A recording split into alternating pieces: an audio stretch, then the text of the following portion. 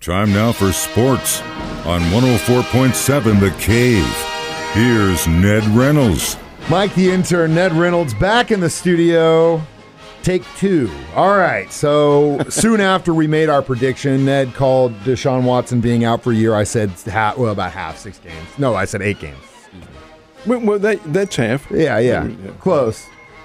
It looks like I was closer. Ned gave me a quarter, but that's all he could afford, so that's all we bet, actually. But both Ned and I are very shocked by this. I am. Certainly am. The judge in this case, who was agreed upon by both sides, both the NFL and the Players Association, is a retired federal judge. She is also a she. The Honorable Sue Robinson digested all of the facts in this case and made the decision that it is a 6-game suspension. Now, 6 games is a lot. That's 6 games without pay. Why 6? There are a lot of folks, including moi, who feels like this is a very lenient penalty for a case that received a volume of negative media coverage. Deshaun Watson accused of 30 egregious sexual cases in massage parlors. Well, the judge said there's no proof. There's no absolute proof of violent behavior here. Yeah, he may have had some sexual incidents, but were any of them violent? No, they were not, according to the cases, and nothing has been proven. Secondly, he has denied everything. Third, two grand juries in Texas turned down the case because of lack of evidence.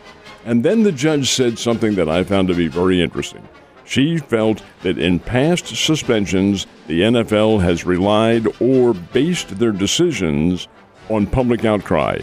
I won't do that, said the retired federal judge. I'm going with the details that are here, and I'm going to give the man a 6-game suspension without pay.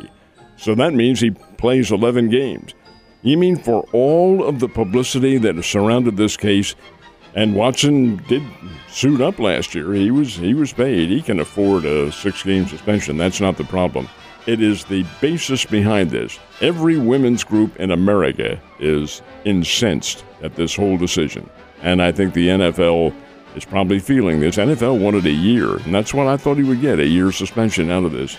Not the case. And I think the female of the species is upset by all of this. Yeah, and the males who have females as their moms, as their sisters, as their daughters should also be upset because Calvin Ridley bets on a game online. He's not playing in. Gone for a year. That's worse than abusing, allegedly, 30 women. Tom Brady supposedly had some knowledge of Deflategate. Some. But again, I never saw concrete proof that it was definite. 4 games. That's closer to assaulting 30 women. And again, the whole, was it violent or not? It's that subjective to the judge. Number 2, and I think this is extremely telling, is part of his punishment is he cannot visit a massage parlor outside of the team facility. You know why that is? Because those facilities have got cameras in them. The ones outside don't. That's where the evidence comes into play. Because these two people are in a room together. You don't go into a massage parlor where they got cameras in the room watching you get your rub down. Doesn't happen. That's why it's he said, she said. But there's a pattern here. There's a pattern. And to me, I just think it's a slap in the face on people that have been abused. I think it's a slap in the face on really the game, because you're saying that this guy, it's all subjective on their punishment. It just blows my mind. Now, I know why the NFL got a female judge to do it, but she got it wrong. But keep in mind, it was both sides. I know. It's garbage. It's a garbage decision. And like I said, after this happened, I was reading the forums, watching the comments. And it breaks my heart because I got buddies that are Cleveland Brown fans, man, and I know they're pissed. I would be pissed too. You know how much hell we got for Tyreek Hill? Remember it well. Welcome to the club, Browns fans. You're going to have to deal with the same damn thing, and it sucks. It sucks. You're welcome in the kingdom anytime you want. All right, let's move on.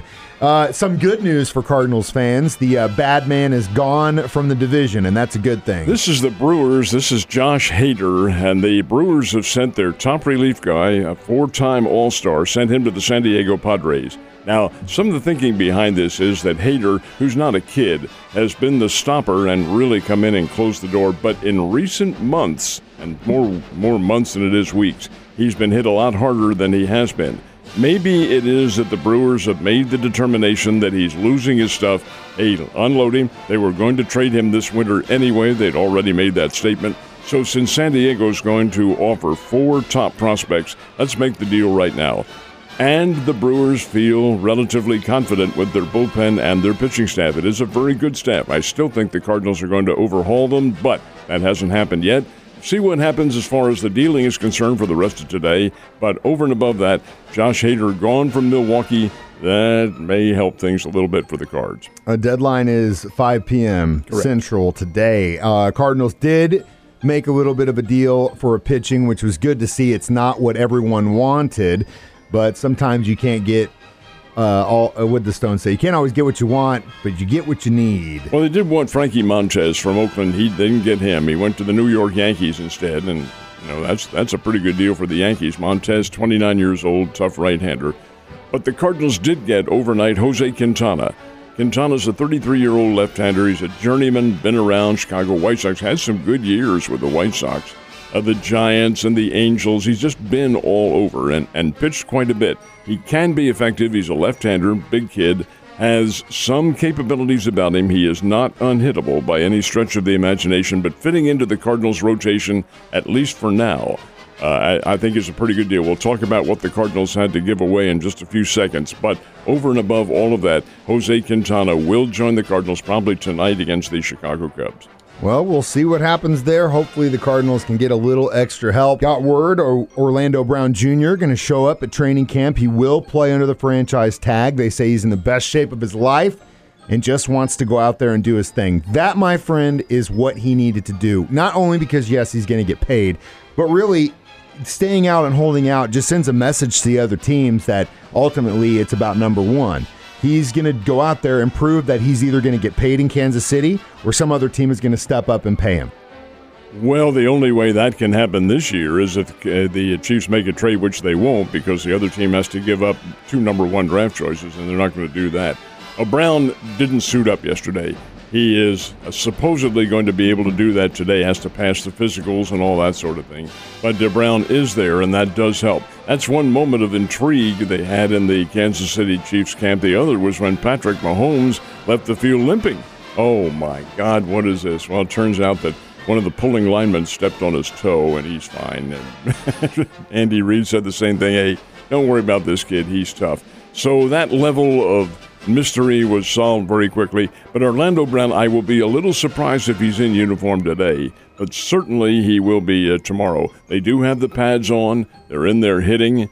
There's going to be some really interesting levels of contact here because there are 90 players in camp, and you have to get down to 53 before the start of the season. Exhibition game will be coming up Saturday the 13th. That's the first one. And, Mike, I contend that while maybe in the past these preseason games have not been that important, I think they are now, especially in the Chiefs camp. Yeah, and we've got a new look, both sides of the ball. There's only 3 games to figure out what's going to happen. I mean, you're not going to see a lot of the starters in the preseason, but you're going to see some of the future of Kansas City Chiefs football. Let me ask you this. What do you think about these fisticuffs that have been happening in the Buffalo Bills camp? We've got 2 fist fights already. That is hardly unusual. That occurs, and you probably don't hear about the ones in the Chiefs camp. No, but it happens. Every camp has it. Hey, gang, it is hot. These guys, it's a physical game. Come on. You're going to get mad at some rookie coming across there and trying to show you up. Hell, yes, it's going to happen, and they will have fistfights. Oh, yeah. That does happen. That's so funny. All right, Royals, they were in Chicago, South Side. They get a win? They did indeed. Boy, the White Sox have really been a disappointment this year. They're 500 on the year, and a lot of folks thought they were going to be contenders, and they still might since the wild card system now is very much in effect. But the Royals win 2-1 on a Whit Merrifield home run in the 6th inning. Boy, that says something. And the Royals pitching coming through like gangbusters.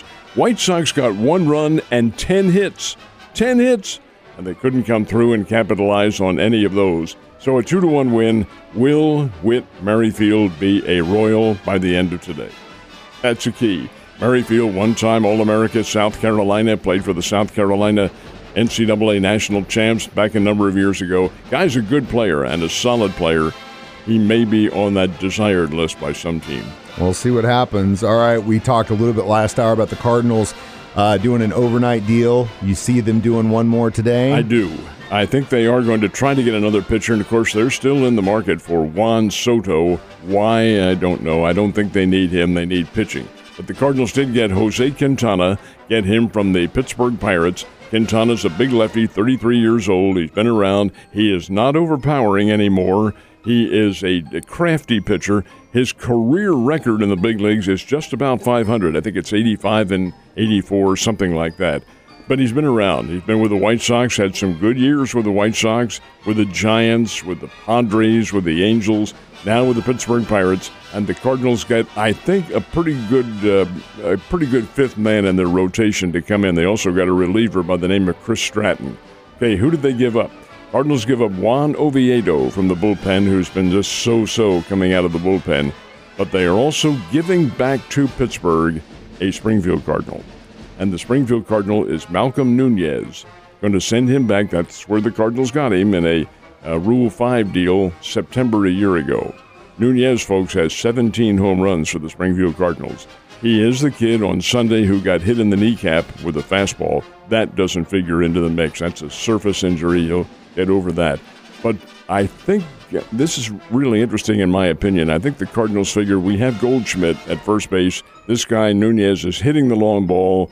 Might be able to alleviate our our minor league situation in some respects and give some other guys a break at that position. So let's let him go. Nunez is only 21 years old. Big kid, can hit the ball a long way, and the Pirates said, yeah, we'll take him back. We'll see what happens, man. He's definitely been tearing the cover off the ball for Springfield last few weeks. Ned, you have a great day, and I will see you tomorrow. Get your butt to the poll and vote.